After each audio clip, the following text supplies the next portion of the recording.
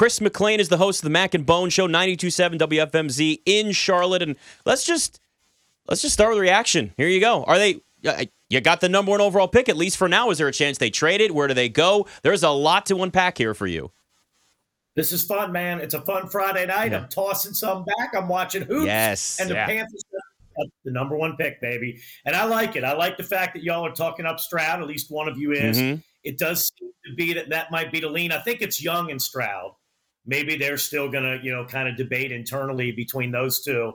But I love the move. This is something we were kind of urging for a while here is like, make this aggressive move. If you have a target, go up and get him. Because if they didn't trade all the way up to 1, say they trade to 3, and they like 2 guys, they like Young and Stroud, and that seems to be the talk. Well, if somebody like Indy trades up to 1, takes Young, and then Houston takes Stroud at 2, the Panthers are with their third choice. And I don't think Levis or Richardson is on the same level for them as Young and Stroud. So I think they were thinking, I know they gave up a ton, but I think they were thinking we got to get all the way up to the top to get one of these 2 guys. It's a bold move.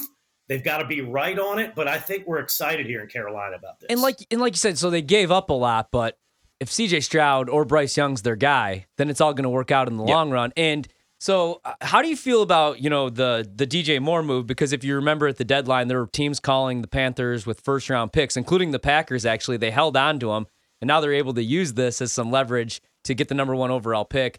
I mean, a brilliant move when you think about it, right? But what are your thoughts on DJ Moore leaving the team?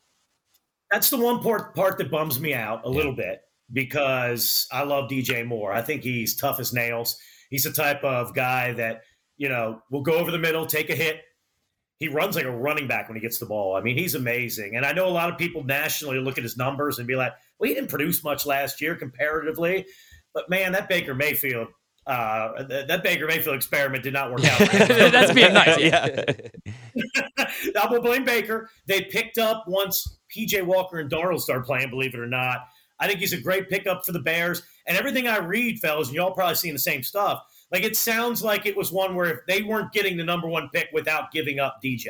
The Bears clearly need a receiver like that, obviously. So I think it was one where I don't think they wanted to part with DJ necessarily, but I think it's one like they believe strongly in at least one, if not 2 of these quarterbacks. And after the whole, Reclamation Island thing where we did Retread Island, where every year for the last 3 years we're going to get the retread quarterback, ain't worth a crap. I think they finally are doing it the right way and going to try to get their guy in the draft. Yeah, I mean, nobody wants to give up a young receiver that's just entering his prime. That's a number one. That's also on a pretty reasonable contract. But we all know you can't win without a quarterback in this league, as you certainly saw down there. It becomes just a dark, scary alley that you're walking around with your eyes closed going, I don't know what's next because we can't figure any of this out. You mentioned Bryce Young and C.J. Stroud. C.J. Stroud is actually now, some books are starting to release new odds on the number one overall pick, and C.J. Stroud is the heavy favorite at minus 320. So, and I've seen Bryce Young get to about 3-1 at this point. So, C.J. Stroud is the heavy favorite. I like Stroud as well. I'm just surprised there's been so much talk about Bryce Young, as great as he is, and not enough about Stroud. That being said, where do you think the Panthers will go, and what do you think is the better fit for them? I mean, I would give the nod to Stroud based on size, maybe. And I'm not one of these like sizists that is telling you Bryce Young is the size of a toddler and he'll never succeed and he'll be hurt the first minute. Like we all watched him play, right? Like that dude can ball. So I would be a little worried about the durability, but I think they're close. I think the Panthers think they're close. And I do wonder if like the size advantage pushes Stroud through. I think that Georgia game, and I know y'all were watching. I know y'all probably had money. Hopefully you won on that game. But like, Stroud opened some eyes up, because we know he was a pinpoint passer, right? Like he would stand in that pocket. The O-line would protect him. His receivers would always get separation. But in the Georgia game, he showed another variable, right? Like I can make plays and improvise. And when I have all these NFL athletes coming after me on the Georgia defense, I can still make plays. Like I think that's what probably sold the Panthers and probably a lot of people on him. I'm a huge CJ Stroud fan, so I've watched every game of CJ Stroud's career, and I keep asking everybody we have on the show, all the analysts, like, am I taking crazy pills? What's the knock on this guy? And, like, all that they could give me is when he's under pressure at times, throws off his back foot a little bit, but, man, like you said in that Georgia game, like, he was using his legs, the quarterback design runs, showed how athletic he is. He can make every throw. And we can't fault him for playing in an offense where he's got pro wide receivers and they're always open. I think he's going to be great. But the only problem is now, how do you evaluate him these first couple years? What are they going to do at the wide receiver position? Because you trade away wide receiver number 1.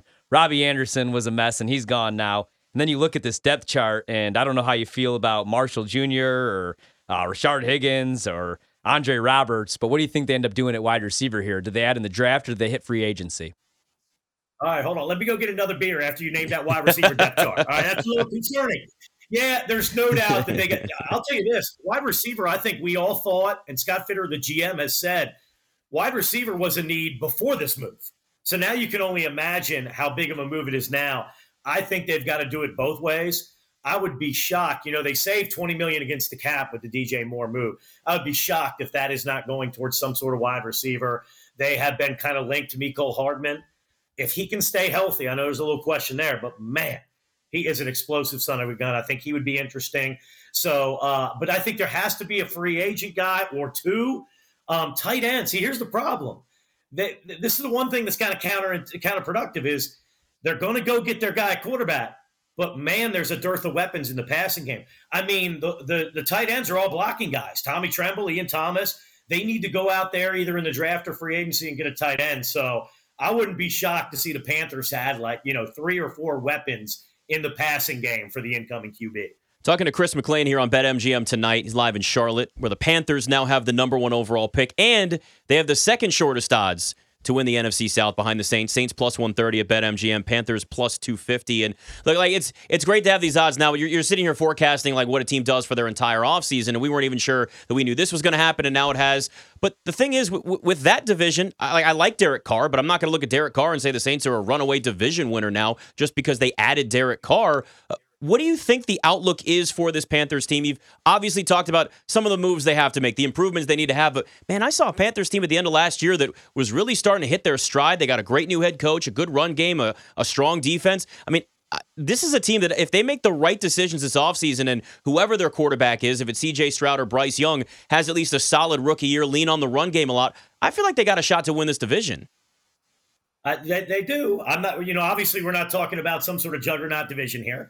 I am not too proud to admit that this division is doo-doo. But we would take, after 5 years of no playoffs, we will take a win in a stinky division. I think they've got a shot. I mean, obviously there's so much work to be done. I thought it was so overblown last week when a lot of the national cats started almost handing a division to the Saints. Oh, they've got the best quarterback by far in the division. It's let these other teams cook. There's going to be work done in the offseason. I think you nailed it. The way they played, I honestly thought they played the best football. Again, this isn't a huge statement, but I thought they played the best football in the division down the stretch. Tom Brady just got him on a couple of deep ones in that game. If they win that, they go to the playoffs, they win the division. Brady now, we don't know if he's out of football, I guess, now again, but at least he's out of the division. And I think it's there for the take. And the defense is young and really good. And I think Ejiro Evero, the new D coordinator from Denver, I think is a guy I can't wait to see work magic with that defense. They finally have an O-line. I mean, for years, that's been the big draft need, and they finally kind of patched a good O-line together. So add some weapons. I love the offensive coaches on this staff, Reich, Caldwell, McCown, Thomas Brown. I think it's a great support system for a young quarterback. So we're pumped, man. Obviously, the move for a guy if it's Stroud or Young or whoever, that's a move where the next decade will determine, right, how good it was. But I still think either one of those guys, I wouldn't be shocked if they're playing very early in the season. And like you say, if they run the ball the way they did at the end of the year last year, I wouldn't be shocked if they could win a division with a rookie QB. Since it's your weekend and you're able to have your sodas already, we're not there yet. Let's. I want to ask you. Just speak for yourself. You don't know what I have under this table. I'll ask you a barroom question. Number 1 overall pick. Would you trade it though for Aaron Rodgers or Lamar Jackson? Definitely not. Definitely not. I was so glad to hear we weren't interested in either one of those guys. Lamar, it's the guaranteed money plus the injury history that he's developing here. That's kind of what had me skittish. The Rodgers thing, I mean, how long until he's wanting to leave? You know what I mean? How long until he wants to leave his new team or wants to go to a darkness retreat and figure out if he's supposed to go, where he's supposed to go. So I like the way they're doing it, man. But again, if they misfire and the guy can't play, The trade's gonna look terrible. But I just like the direction and the aggressiveness. I really do. So I told you I love CJ Stroud. I also love Greg Olsen. Our co-host Trista Crick, she's not here tonight. She's a huge hater, not a big Greg Olsen fan. What are your thoughts of him in the broadcast booth? One of the Panther greats, Trista just obviously. likes to be a contrarian with that. She's just so off base with it every time she says it. I think Tom Brady needs to get the hell out of here. I think that's Greg Olsen's job, and I'm a little depressed he's going to lose it here in a year. But what are your thoughts on him in the broadcast booth? I think he's been terrific, man. Seriously, I love you guys. Thank God she's not here. Thank God she would have ruined my Friday night. And I'm biased because we love Greg Olsen. Like he is so active in the community in Charlotte with children's hospitals and stuff, and he has just been amazing. And he also is, one of the few guests that for some reason likes coming on our show. So you know what I mean? Like it's one of those where I'm homework for him. But honestly, I think he's so smart on the broadcast. I don't think he talks down to you though. I think you kind of learn something, but I think he does it in a way where it's not condescending. And Brady. I mean, haven't we seen enough Brady on our television sets on Sundays? Yes. No one has any idea if he's worth a crap as a broadcaster either.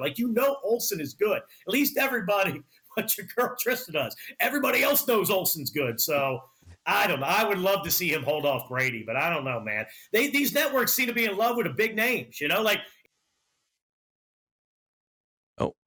The Undertaker coming? We just lost him. He literally just disappeared. Ding. That usually His screen just went black. Back in the WWF days, that mean all hell was about to break loose. You just need some dramatic music. I wonder if his power went out. Or his internet. He just I disappeared. Just killed him bringing up Greg Olsen. Well, if we don't get him back, Chris McClain, host of the Mac and Bone Show, Electric. Sports Radio WFNZ in Charlotte, one of the great sports talk stations in this country too. Yeah. WFNZ is a great station. What I wanted to bring up to him though was the Hornets are also really bad. What if the Hornets have the number 1 overall pick in the draft too, and they get Victor Wembanyama?